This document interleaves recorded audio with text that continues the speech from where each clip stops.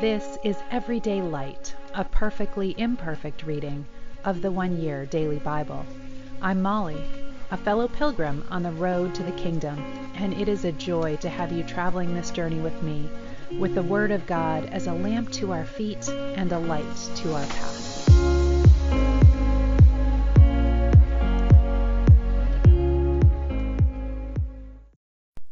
Welcome. This is the One Year Bible reading for April 2nd, and we start today in Deuteronomy chapter 21.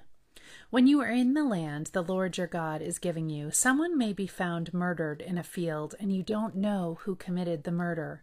In such a case, your elders and judges must measure the distance from the site of the crime to the nearby towns. When the nearest town has been determined, that town's elders must select from the herd a young cow that has never been trained to or yoked to a plow. They must lead it down to a valley that has not been plowed or planted, and that has a stream running through it. There, in the valley, they must break the young cow's neck. Then the Levitical priests must step forward, for the Lord your God has chosen them to minister before him and to pronounce blessings in the Lord's name. They are to decide all legal and criminal cases.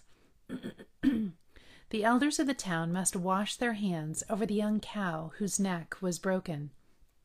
Then they must say, "Our hands did not shed this person's blood, nor did we see it happen. O Lord, forgive your people Israel, whom you have redeemed. Do not charge your people with the guilt of murdering an innocent person. Then they will be absolved from the guilt of this person's blood. By following these instructions, you will do what is right in the Lord's sight, and you will cleanse the guilt of murder from your community." Suppose you go out to war against your enemies, and the Lord your God hands them over to you, and you take some of them as captives. And suppose you see among the captives a beautiful woman, and you are attracted to her and want to marry her. If this happens, you may take her to your home, where she must shave her head, cut her nails, and change the clothes she was wearing when she was captured. She will stay in your home, but let her mourn for her father and mother for a full month. Then you may marry her, and you will be her husband, and she will be your wife. But if you marry her and she does not please you, you must let her go free. You may not sell her or treat her as a slave, for you have humiliated her. Suppose a man has 2 wives, but he loves one and not the other, and both of them have given him sons. And suppose the firstborn son is the son of the wife he does not love. When the man divides his inheritance, he may not give the larger inheritance to his younger son, the son of the wife he loves, as if he were his firstborn son. He must recognize the rights of his oldest son, the son of the wife he does not love, by giving him a double portion. He is the first son of his father's virility, and the rights of the firstborn belong to him. Suppose a man has a stubborn and rebellious son who will not obey his father or mother, even though they discipline him. In such a case, the father and mother must take the son to the elders as they hold court at the town gate. The parents must say to the elders, "This son of ours is stubborn and rebellious and refuses to obey. He is a glutton and a drunkard." Then all the men of his town must stone him to death. In this way you will purge this evil from among you, and all Israel will hear about it and be afraid. If someone has committed a crime worthy of death and is executed and hung on a tree, the body must not remain hanging from the tree overnight. You must bury the body that same day, for anyone who is hung is cursed in the sight of God. In this way you will prevent the defilement of the land the Lord your God is giving you as your special possession. If you see your neighbor's ox or sheep or goat wandering away, don't ignore your responsibility. Take it back to its owner. If its owner does not live nearby, or you do not know who the owner is, take it to your place and keep it until the owner comes looking for it. Then you must return it. Do the same if you find your neighbor's donkey, clothing, or anything else your neighbor loses. Don't ignore your responsibility. If you see that your neighbor's donkey or ox has collapsed on the road, do not look the other way. Go and help your neighbor get it back on its feet. A woman must not put on men's clothing, and a man must not wear women's clothing. Anyone who does this is detestable in the sight of the Lord your God. If you happen to find a bird's nest in a tree or on the ground, and there are young ones or eggs in it with a mother sitting in the nest, do not take the mother with the young. You may take the young, but let the mother go, so that you may prosper and enjoy a long life. When you build a new house, you must build a railing around the edge of its flat roof. That way you will not be considered guilty of murder if someone falls from the roof. You must not plant any other crop between the rows of your vineyard. If you do, you are forbidden to use either the grapes from the vineyard or the other crop. You must not plow with an ox and a donkey harnessed together. You must not wear clothing made of wool and linen woven together. You must put 4 tassels on the hem of the cloak with which you cover yourself, on the front, back, and sides. Suppose a man marries a woman, but after sleeping with her, he turns against her and publicly accuses her of shameful conduct, saying, "When I married this woman, I discovered she was not a virgin." Then the woman's father and mother must bring the proof of her virginity to the elders as they hold court at the town gate. Her father must say to them, "I gave my daughter to this man to be his wife, and now he has turned against her. He has accused her of shameful conduct, saying, 'I discovered that your daughter was not a virgin.' But here is the proof of my daughter's virginity." Then they must spread her bedsheet before the elders. The elders must then take the man and punish him. They must also fine him 100 pieces of silver, which he must pay to the woman's father, because he publicly accused a virgin of Israel of shameful conduct. The woman will then remain the man's wife, and he may never divorce her. But suppose the man's accusations are true, and he can show that she was not a virgin.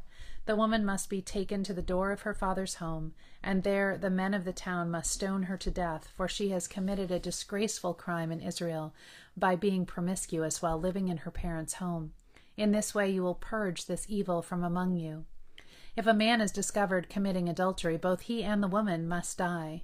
In this way you will purge Israel of such evil. Suppose a man meets a young woman, a virgin who is engaged to be married, and he has sexual intercourse with you. If this happens within a town, you must take both of them to the gates of that town and stone them to death. The woman is guilty because she did not scream for help. The man must die because he violated another man's wife. In this way you will purge the evil from among you. But if the man meets the engaged woman out in the country and he rapes her, then only the man must die. Do nothing to the young woman. She has committed no crime worthy of death. She is as innocent as a murder victim. Since the man raped her out in the country, it must be assumed that she screamed, but there was no one to rescue her. Suppose a man has intercourse with a young woman who is a virgin but not engaged to be married. If they are discovered, he must pay her father 50 pieces of silver. Then he must marry the young woman because he violated her, and he may never divorce her as long as he lives. A man must not marry his father's former wife, for this would violate his father. Luke chapter 9, beginning in verse 51. As the time drew near for him to ascend to heaven, Jesus resolutely set out for Jerusalem. He sent messengers ahead to a Samaritan village to prepare for his arrival. But the people of the village did not welcome Jesus because he was on his way to Jerusalem. When James and John saw this, they said to Jesus, "Lord, should we call down fire from heaven to burn them up?" But Jesus turned and rebuked them. So they went on to another village. As they were walking along, someone said to Jesus, I will follow you wherever you go." But Jesus replied, "Foxes have dens to live in, and birds have nests, but the Son of Man has no place even to lay his head." He said to another person, "Come, follow me." The man agreed, but he said, "Lord, first let me return home and bury my father." But Jesus told him, "Let the spiritually dead bury their own dead. Your duty is to go and preach about the kingdom of God." Another said, "Yes, Lord, I will follow you, but first let me say goodbye to my family." But Jesus told him, "Anyone who puts a hand to the plow and then looks back is not fit for the kingdom of God." The Lord now chose 72 other disciples and sent them ahead in pairs to all the towns and places he planned to visit. These were his instructions to them. "The harvest is great, but the workers are few. So pray to the Lord who is in charge of the harvest. Ask him to send more workers into his fields. Now go and remember that I am sending you out as lambs among wolves. Don't take any money with you, nor a traveler's bag, nor an extra pair of sandals, and don't stop to greet anyone on the road. Whenever you enter someone's home, first say, "May God's peace be on this house." If those who live there are peaceful, the blessing will stand. If they are not, the blessing will return to you. Don't move around from home to home. Stay in one place, eating and drinking what they provide. Don't hesitate to accept hospitality, because those who work deserve their pay. If you enter a town and it welcomes you, eat whatever is set before you. Heal the sick and tell them the kingdom of God is near you now. But if a town refuses to welcome you, go out into its streets and say, "We wipe even the dust of your town from our feet to show that we have abandoned you to your fate, and know this, the kingdom of God is near. I assure you, even wicked Sodom will be better off than such a town on Judgment Day." Psalm 74, a psalm of Asaph. O God, why have you rejected us for so long? Why is your anger so intense against the sheep of your own pasture? Remember that we are the people you chose long ago, the tribe you redeemed as your own special possession. And remember Jerusalem, your home here on earth. Walk through the awful ruins of the city. See how the enemy has destroyed your sanctuary. There your enemies shouted their victorious battle cries. There they set up their battle standards. They swung their axes like woodcutters in a forest. With axes and picks they smashed the carved paneling. They burned your sanctuary to the ground. They defiled the place that bears your name. Then they thought, "Let's destroy everything." So they burned down all the places where God was worshipped. We no longer see your miraculous signs. All the prophets are gone, and no one can tell us when it will end. Oh, how long, O God, will you allow our enemies to insult you? Will you let them dishonor your name forever? Why do you hold back your strong right hand? Unleash your powerful fist and destroy them. You, God, O God, are my King from ages past, bringing salvation to the earth. You split the sea by your strength and smashed the heads of the sea monsters. You crushed the heads of Leviathan and let the desert animals eat him. You caused the springs and streams to gush forth, and you dried up the rivers that never run dry. Both day and night belong to you. You made the starlight and the sun. You set the boundaries of the earth, and you made both summer and winter. See how these enemies insult you, Lord. A foolish nation has dishonored your name.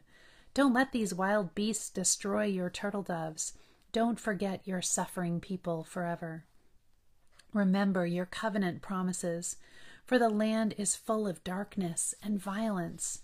Don't let the downtrodden be humiliated again. Instead, let the poor and needy praise your name. Arise, O God, and defend your cause. Remember how these fools insult you all day long. Don't overlook what your enemies have said or their growing uproar. Proverbs 12:11.